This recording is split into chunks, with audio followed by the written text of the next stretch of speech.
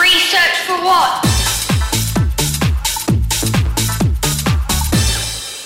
Hello and welcome to Research for What, the podcast that discusses scientific research, its purpose and impact.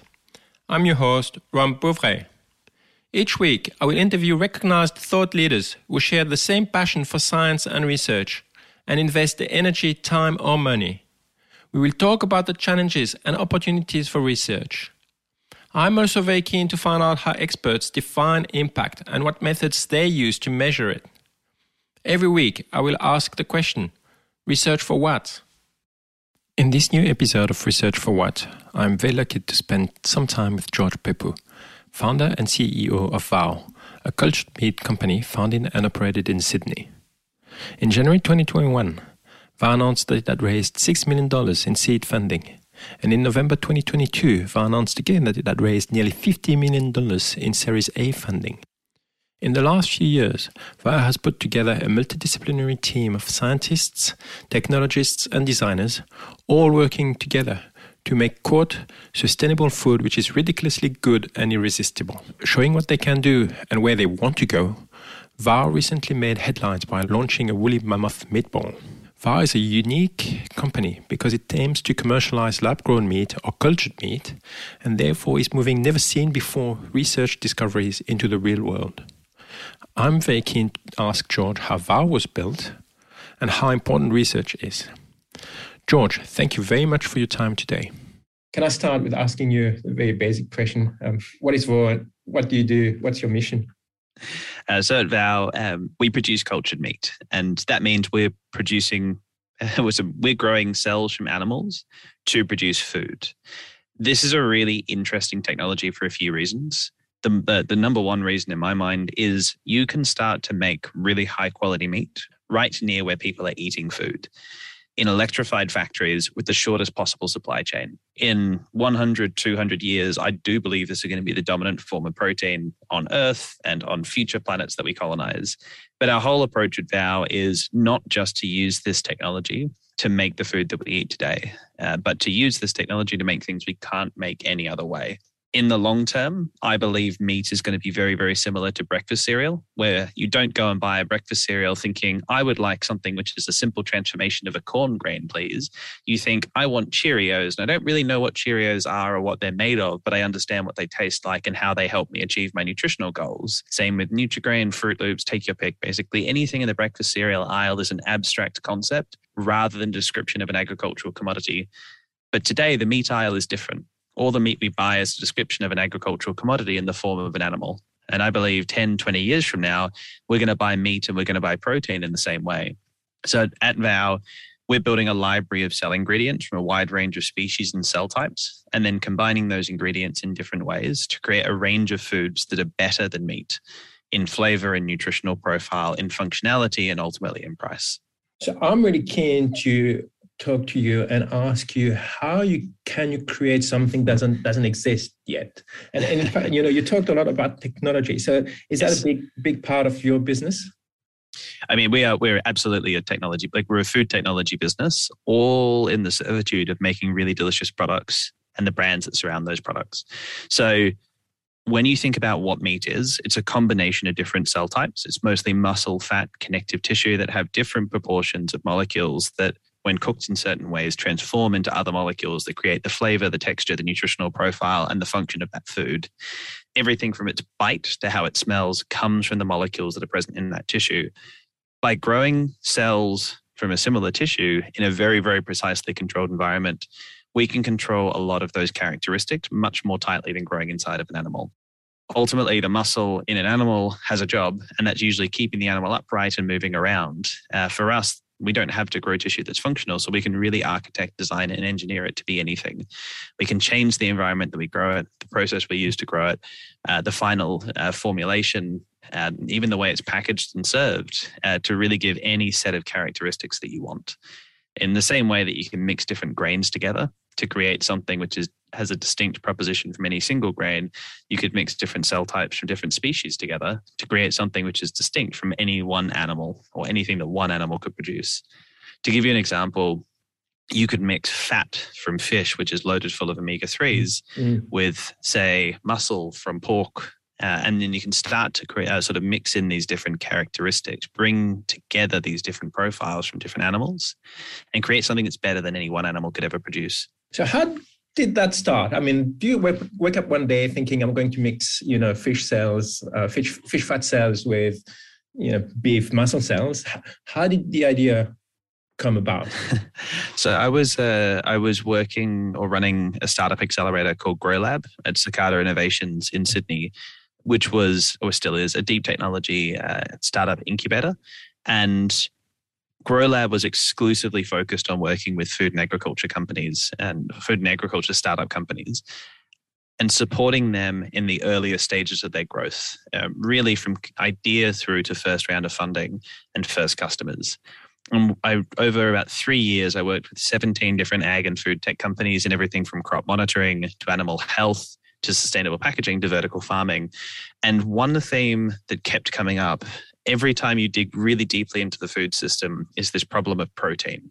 How do you provide protein in a way which is not intensive of land, sort of using a huge amount of land, or intensified into very, very small spaces, which are bad for animals, bad for public health, and terrible for global emissions.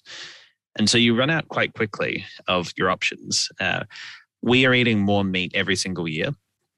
In spite of veganism and vegetarianism, 2021 had by far the most meat consumed on this planet, beating out 2020, which beat out 2019, which beat out 2018, which beat out 2017. And you kind of get the picture from there, is we're eating far, far more meat. And we have two options to do that: either clear more land, which is bad, or squeeze more animals in the same space, which is also bad. And so we as humans are not going to change that. We're not going to stop eating more meat. As the world gets wealthier, the billion or so people that are vegetarian but not by choice are going to get wealthy enough to be able to afford meat. And so that problem is not going away. It's only going to worsen, and the consequences in terms of emissions and pandemics are going to increase unless we find ways to make better products than animals can.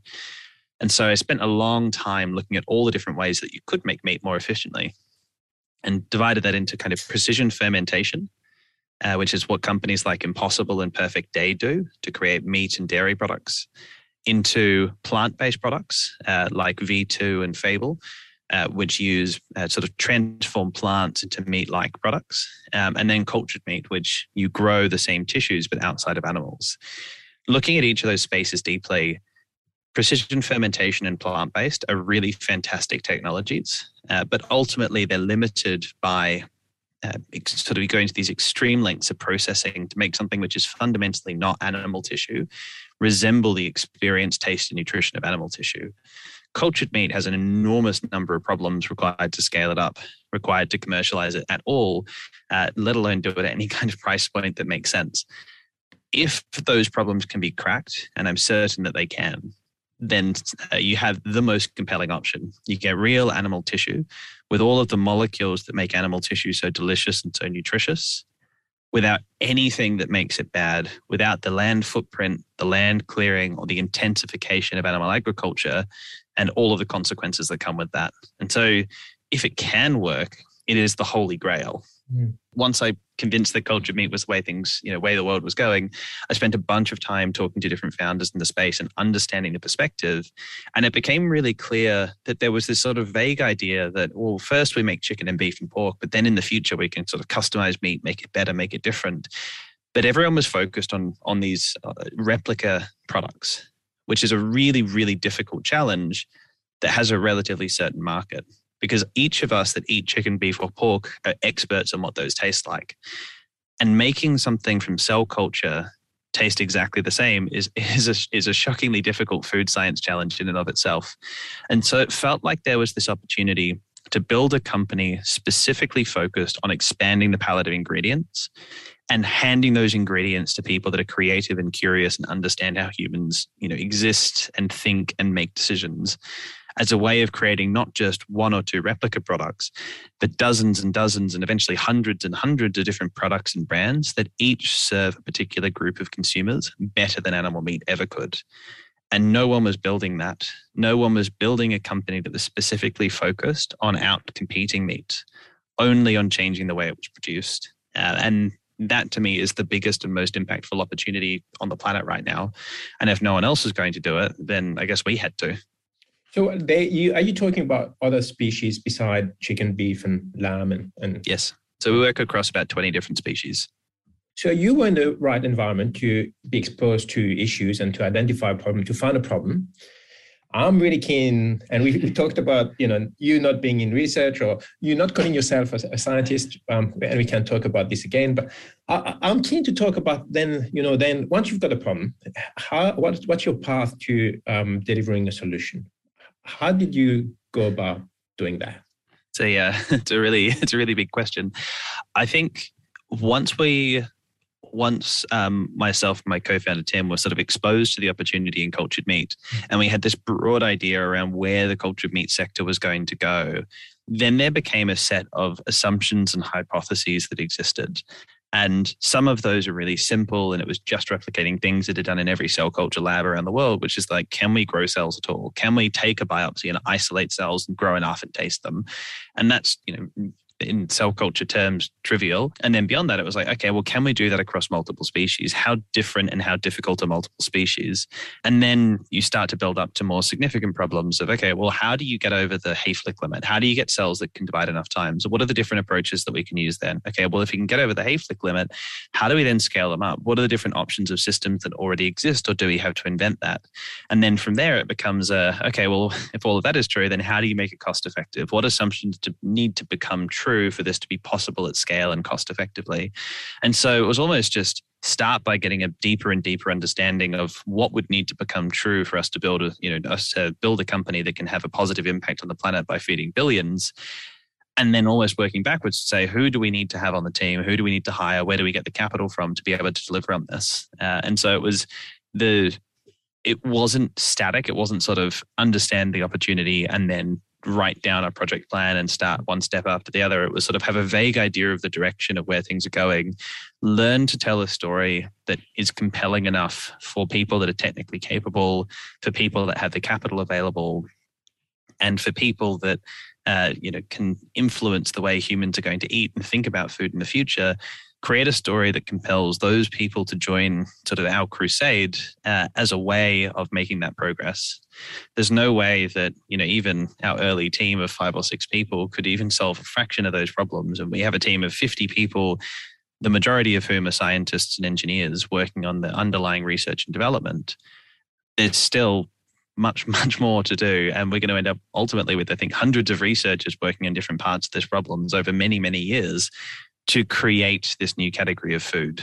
So it's definitely not a sort of simple journey, and it evolved and changed significantly. And we made many stupid assumptions early on, but what defines us is not how we started, but our ability to learn and our ability to maximize that learning rate along the way. And then our ability to scale that into a company and a team and a culture. So this is quite different from what I see in particular starting the sort of research or commercialization of research that starts in academia, right? Often people start with capabilities and they try and fit their capabilities and their knowledge into a problem. You went the other way around. You started with a problem and built your capabilities and knowledge around that. Yep. And there is something, there's almost, especially when you're hiring people out of research, you're almost implicitly doing what you said, which is you hire someone who's an expert in a field. And our chief scientist is an expert in muscle and muscle stem cells. And so a lot of his knowledge and a lot of his know-how, and therefore a lot of the ways he looks at solutions, is coming from that world. And it became so much more leveraged and so much more powerful as his team of researchers grew with people from more and more backgrounds. That team started to be able to bring in more perspectives, and it opened up new options and new ways of approaching problems, which became more and more exciting. But back when I used to work briefly, I worked at UTS in the research office, and the way I described commercialization, much to the disappointment of the rest of the people in that office, was university commercialization is make something no one wants and then wander around until you can drop it on the foot of someone who happens to need it. It was incredibly haphazard and almost felt like luck if there was a commercialization opportunity. But I say that sort of tongue in cheek. Basic research that Australia does is absolutely critical, and you can't build a company like Vow without that basic research.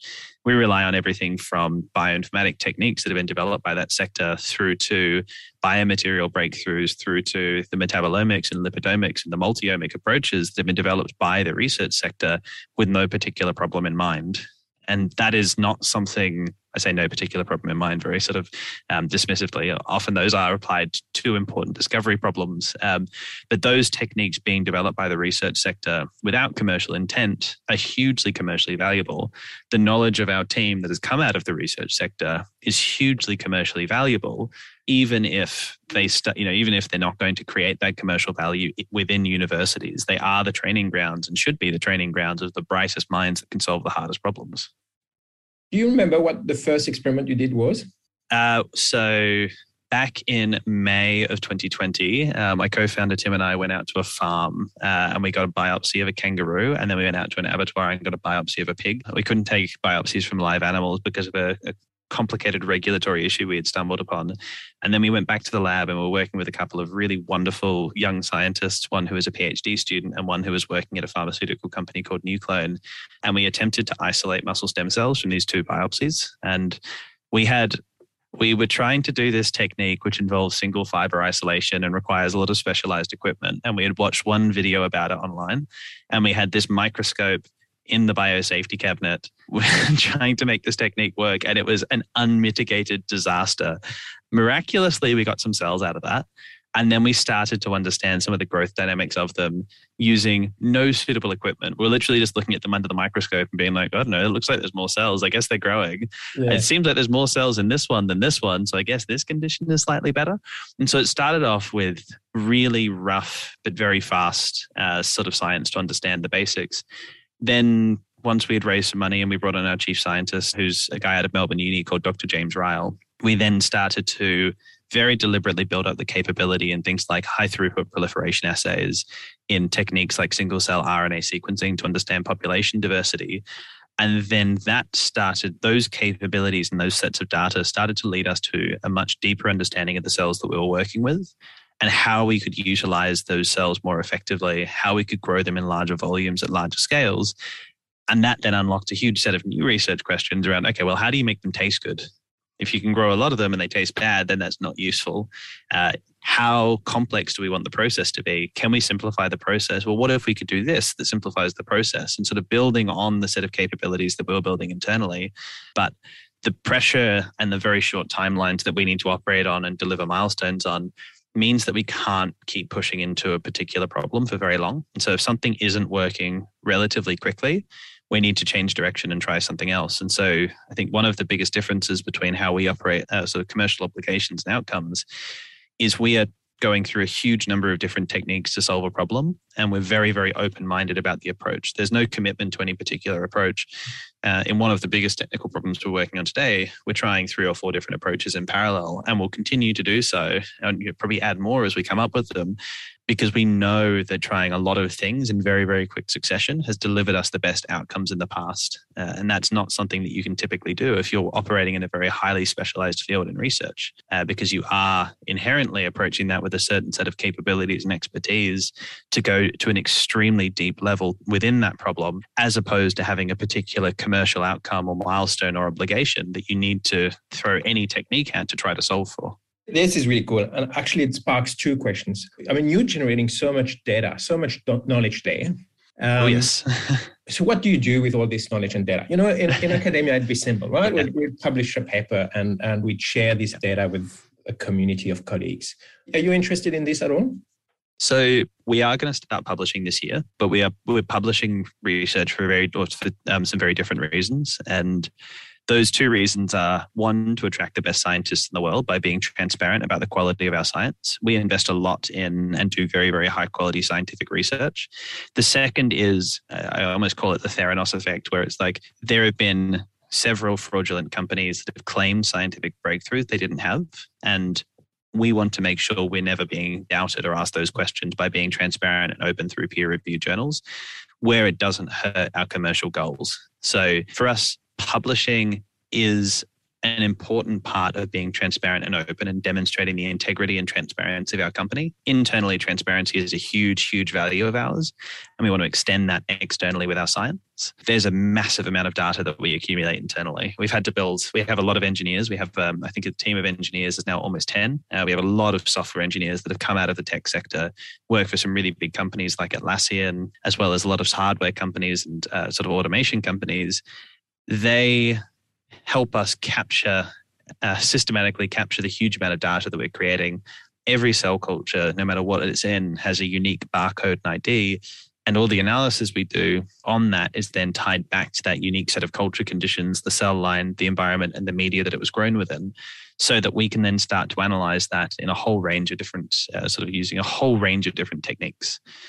That is something that I believe we're going to start opening some of the data that we're learning about cell types and different species, the whole genome data and the transcriptome data, to organizations for whom that's relevant. So we're talking to some researchers at Sydney Uni and have been for quite a while about sharing some of our marsupial cell lines with them for some conservation research work. We were talking to some people in the conservation community more broadly about extending that quite a lot, because we're really good at creating primary cell lines of different species.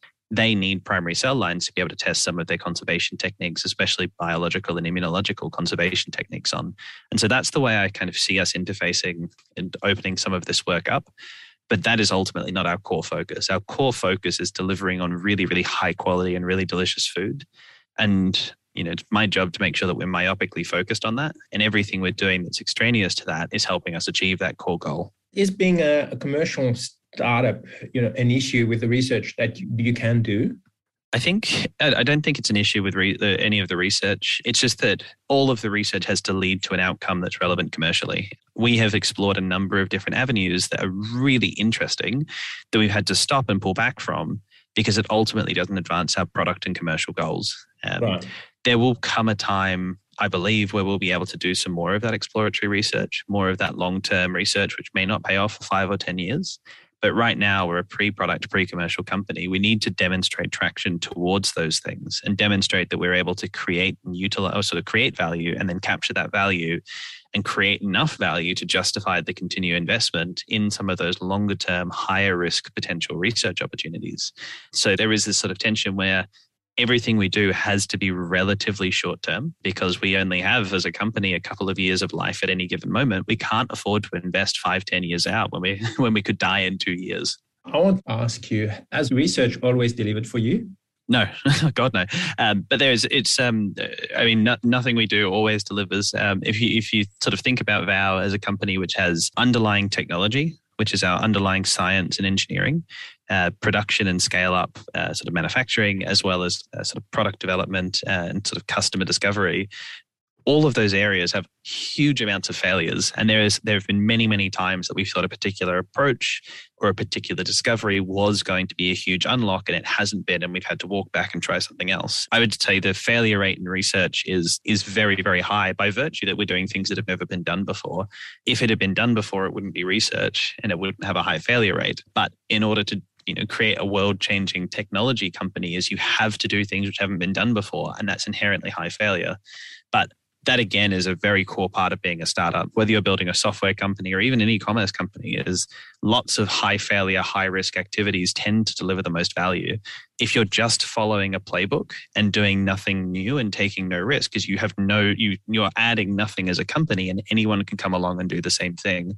And research is just one of the axes that we frequently fail on and learn from. And that's ultimately what defines us: is how quickly can we learn, how quickly can we grow, how quickly can we change and evolve our approaches and techniques. Not does every experiment and every project yield a wonderful outcome that solves a commercial or a business problem. Are you worried about competition and IP and all of these sort of things that some people can be very worried about? The short answer is no. There is nothing slows down progress more than arguing about IP. Yeah. And now we're running a commercial company. We have investors that are expecting a return. So we absolutely have an IP strategy, IP policies and approaches to that. But we're very, very pragmatic about when and how we implement those. Most of our development is done internally, and so IP is really straightforward. But, talking to our IP lawyers and IP litigator and all of the people which help inform that strategy and help us build these policies, they say, well, you need a lot of secrecy internally. You can't make this data open and shared amongst the team. That's a huge IP risk. And it's like, well, what's a bigger IP risk is we don't share transparently and we don't make the discoveries which allow us to be a commercial business. It doesn't matter how much IP we create. If we're never able to add value to the world and capture that value, we're never going to be a business. We're going to be, another failed startup. And so we do have IP approaches. We do care about IP, but only as far as it allows us to move really quickly towards long-term goals. Only when it has an enduring value over decades does IP become worth considering. And then only if it doesn't damage our culture and our ability to be transparent and open and share those learnings internally. Interfacing with universities and even some third-party contract research organizations, there is an assumption that every single research project is going to yield the next Wi-Fi and going to be worth billions of dollars. And therefore, I'll tell you a story. There's a certain research commercialization guy at Melbourne Uni who was working with James, who's now our chief scientist. And this particular guy was trying to negotiate with another cultured meat company before we started talking to him. And the terms they offered were horrendous. It was basically, you pay for everything and then we can choose to license you the IP on our terms. I think that was basically the gist of it. But this attitude is so common. It's like, we are the universities and we hold all the value and knowledge and smart people. And what are you going to do about it, peasants? That company ended up literally not starting and not going anywhere as a result of incredibly short-sighted and very, very commercially tactless negotiations around IP, which didn't even exist yet, let alone have value. And the consequence of that is James joined Vow full-time as a chief scientist. He brought all of that knowledge and all of those ideas to a company like ours, rather than keeping that value within the research sector.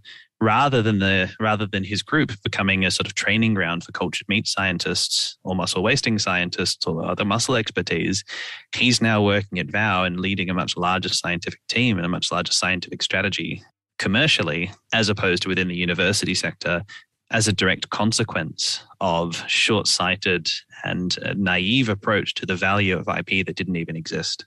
I know you can't speak on his behalf, but you get a sense for whether it's very different for a scientist to work for a startup rather than working for academia. Oh yeah, oh yes. Him and I talk about this almost routinely, almost every week. I honestly don't think it could be more different. We were joking over lunch today that working at Vow is kind of like that comic, the It's Fine comic, and there's a dog sitting in the burning house with a cup of coffee and just says, this is fine. And that's what being in a startup feels like all the time. Yeah. Because as a company, for us to succeed, there are areas where we need to be getting like A+. We need to be really like top of the class. And then everything else that isn't those areas should always be on fire. And so everything from like inventory to like onboarding processes to recruitment to like the finance operations, almost constantly on fire. But the area that really matters for us, which is the underlying technical and product development, that's where we need to be getting A+, and nothing else. Really, nothing else matters, and we should be getting C- and everything else. And that's a very, very different environment. The other thing, which I know James and I have talked about quite a few times, is just the sort of pace and the urgency and the risk tolerance. It's just like, we do it and it doesn't work. We can just walk away from it. It doesn't matter. It really doesn't matter for us whether it's statistically significant or reproducible. It's like, do we feel like we've learned what we need to from this? Do we need to repeat it to get that learning? And the answer is usually no. And that was something that James and I talked a lot about in the early days of like, how confident do we need to be in something to either move forward or move away from it?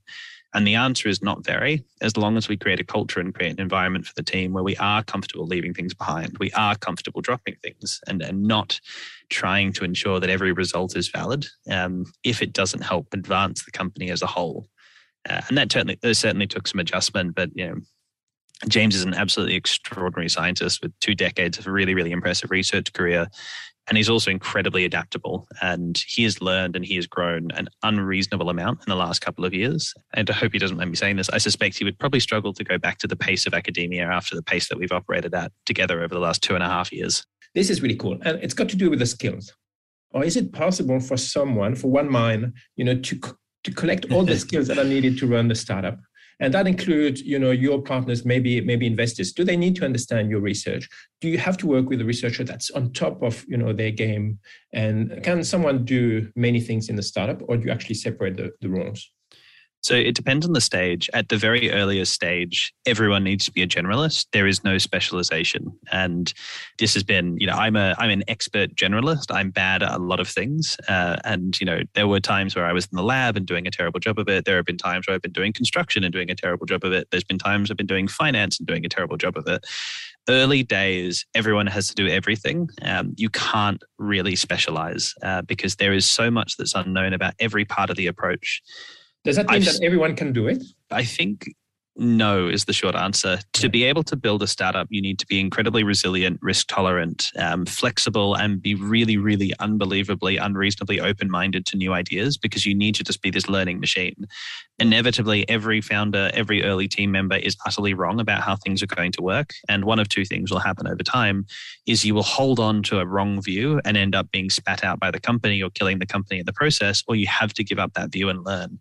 And that's something which really all of the researchers on our team, and especially James joining us so early, are really comfortable with that open-mindedness and really comfortable, sort of giving up on something, or accepting that that is not the right approach, and then being willing to move on to the next thing and upskill really, really quickly in that. There's a really interesting model that the team at Main Sequence, and especially Phil Maul, have been leading, called venture science, where they typically have a group of researchers, a industry partner, and then they create a company that's focused on solving a problem. V2 Food was one of the first. They also have Nourish Ingredients. I guess Nourish is probably not actually a venture science one. Eden Brew is another one, which is focused on precision fermentation for milk production. And so they basically qualify the opportunity space and qualify the product space by having a commercial entity that would be the distributor of that product. They then have the expertise and usually a proof of concept from the researchers that are involved, whether they're on the team or not. And then they bring Main Sequence, which brings sort of pure venture capital funding and a lot of networks through them.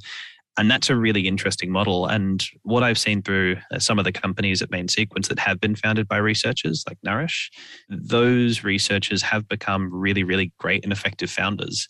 There are other groups where the researchers have remained in their institutions and have not joined those companies. And that's also worked really quite well.